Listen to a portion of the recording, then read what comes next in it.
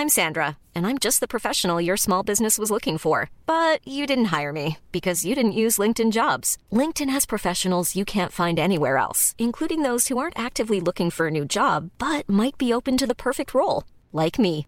In a given month, over 70% of LinkedIn users don't visit other leading job sites. So if you're not looking on LinkedIn, you'll miss out on great candidates like Sandra. Start hiring professionals like a professional. Post your free job on linkedin.com/people today. Mother's Day is around the corner. Find the perfect gift for the mom in your life with a stunning piece of jewelry from Blue Nile. From timeless pearls to dazzling gemstones, Blue Nile has something she'll adore. Need it fast? Most items can ship overnight. Plus, enjoy guaranteed free shipping and returns. Don't miss our special Mother's Day deals. Save big on the season's most beautiful trends. For a limited time, get up to 50% off by going to BlueNile.com. That's BlueNile.com.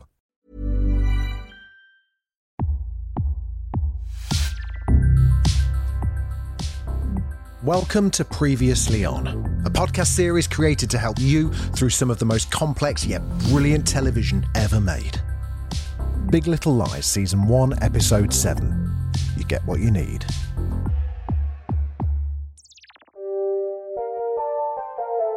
We begin the season finale in the home of Celeste and Perry. As the twins play video games downstairs, Perry badly beats Celeste upstairs, climaxing in her curled up and gasping for breath on the floor. He tells her to get up, that she's fine and has just had the wind knocked out of her. She flinches as he goes to touch her, but is suddenly running for the door after hearing one of the boys heading up the stairs. Catching him before he can enter, Perry tells him Mummy isn't well and he's taking them to school. Celeste cowers as he walks back in. Perry, true to form, lies down with her, saying he's sorry and crying. Ed tells Madeline that Abigail hasn't launched her virginity auction site yet, so maybe what she'd said earlier had some impact. As Madeline leaves the house, she sees Tori, Joseph's wife, suddenly speed away in her car. Ed also sees from the window. Madeline confronts Joseph later that morning over Tori watching her. Unimpressed at her stance on the situation, he goes on the attack, suggesting she was in love with him and that she thinks she owns the town before kicking her out of his office. Celeste meets her therapist, alone again. She breaks down, then opens up that she got the apartment, and after one more appearance together at the school fundraiser that night, she's leaving him. The therapist makes a strong case for Celeste leaving immediately, but it falls on deaf ears and she walks out. Ziggy is pulling a classic too ill for school routine on Jane. She takes his temperature, which is fine, then asks the reason he wants to miss it. The conversation moves on to Amabella. Jane quizzes him if he knows who's hurting her, but Ziggy's reluctant to give a name because he promised Amabella he wouldn't tell. When a class picture is shown as an alternative to naming names, Ziggy picks out Max, one of Celeste's twins. Ooh. Jane breaks the news to Madeline over coffee and is urged to let Celeste know. They're interrupted by Gordon. He lets Jane know in crystal clear terms that he'll take a restraining order out if she harasses Renata again. Tom, the good-natured server, initiates hero mode and demands that Gordon not only desists from his verbal attack, but also leaves the shop, which he does. After the excitement, Tom tells Jane he's been waiting for a moment to impress her for a while. Jane's response is surprised that Tom's straight. Ouch. Celeste is at the apartment preparing the space for her and her boy's imminent escape from Perry. As she works, she flashes back to the latest attack, and we see Perry land a solid punch to her stomach that bends her double, sending her to the floor. She weeps as the truth of her life with him hits home. A call from Jane comes through. Jane and Celeste meet, and Celeste is told the truth about Max bullying Amabella.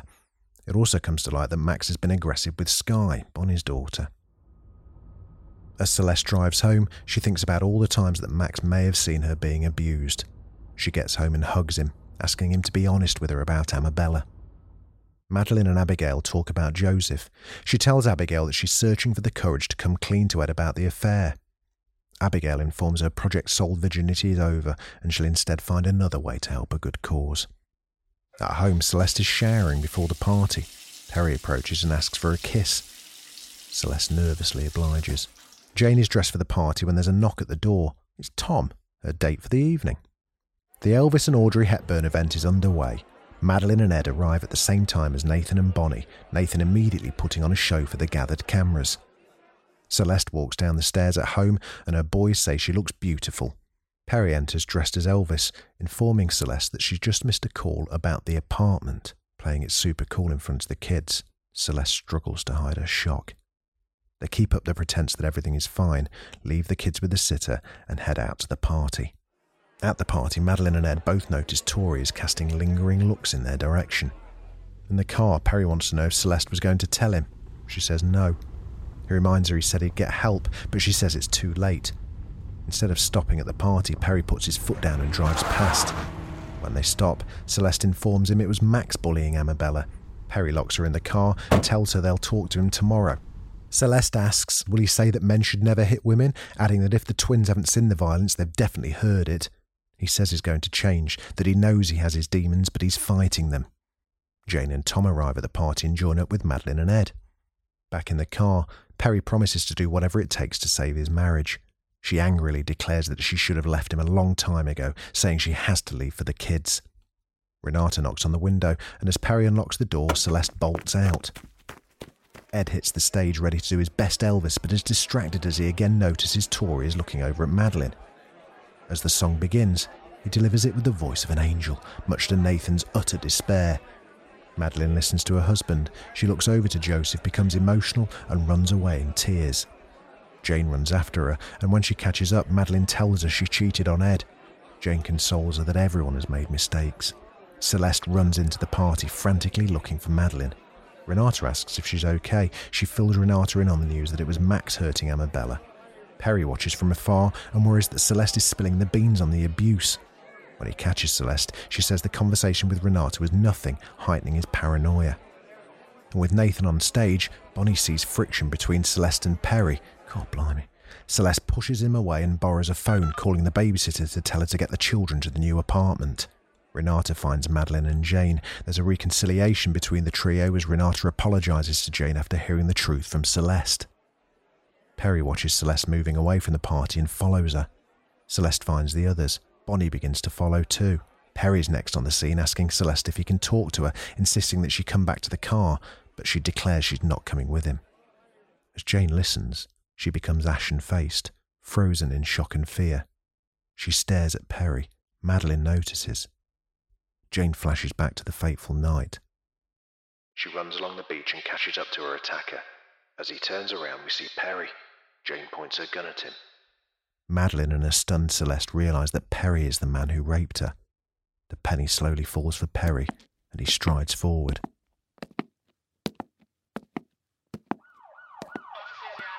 We cut to blue lights. Celeste is in shock, bruises on her face as she's treated by a medic. Detectives arrive at the scene. We follow them and see Perry at the foot of the stairs, impaled through the neck on a metal spike, dead. The testimonies of the women are watched from behind glass, and we don't hear what's being said. Then Celeste begins to describe an attack by Perry resulting in him falling. The detectives believe it's all lies, but can't figure out why, as it's a self-defence case without a custodial sentence if they just tell the truth. One detective tells the other to just let it go. We see everyone attend Perry's funeral. Then we're on a beach. Madeline, Celeste, Jane, Renata and Bonnie picnic as the children play around them. There are smiles and laughter. We flash back to the night. Perry charges forward, grabbing Celeste. The others pull him away, but he strikes his wife and continues to hit her as she lies on the floor, lashing wildly at everyone around him. Bonnie runs towards the fray and shoves Perry down the steps to his death. We close back on the beach. The women look out to the rolling sea together, seemingly in a new place of understanding, tightened by the bonds of friendship and their experience, as from a distance, someone watches them closely through binoculars. Uh-oh.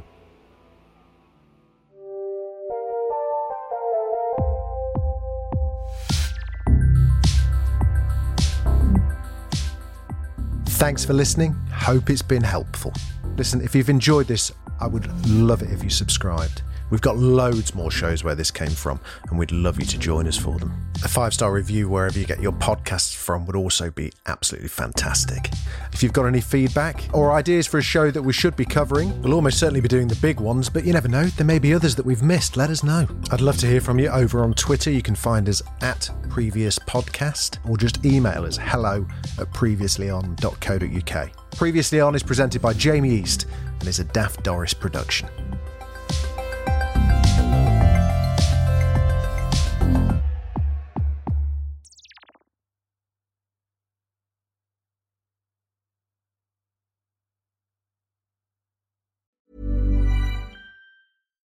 Here's a cool fact.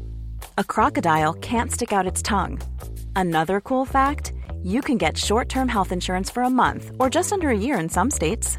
United Healthcare short-term insurance plans are designed for people who are between jobs, coming off their parents' plan, or turning a side hustle into a full-time gig. Underwritten by Golden Rule Insurance Company, they offer flexible, budget-friendly coverage with access to a nationwide network of doctors and hospitals. Get more cool facts about United Healthcare short-term plans at uh1.com. Imagine the softest sheets you've ever felt. Now imagine them getting even softer over time. That's what you'll feel with Boll & Branch's organic cotton sheets. In a recent customer survey, 96% replied that Boll & Branch sheets get softer with every wash. Start getting your best night's sleep in these sheets that get softer and softer for years to come. Try their sheets with a 30-night guarantee. Plus, get 15% off your first order at bollandbranch.com. Code BUTTERY. Exclusions apply. See site for details. Even when we're on a budget, we still deserve nice things. Quince is a place to scoop up stunning high-end goods for 50 to 80% less than similar brands.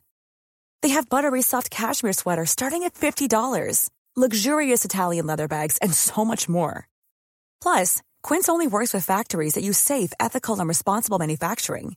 Get the high-end goods you'll love without the high price tag with Quince. Go to quince.com/style for free shipping and 365-day returns.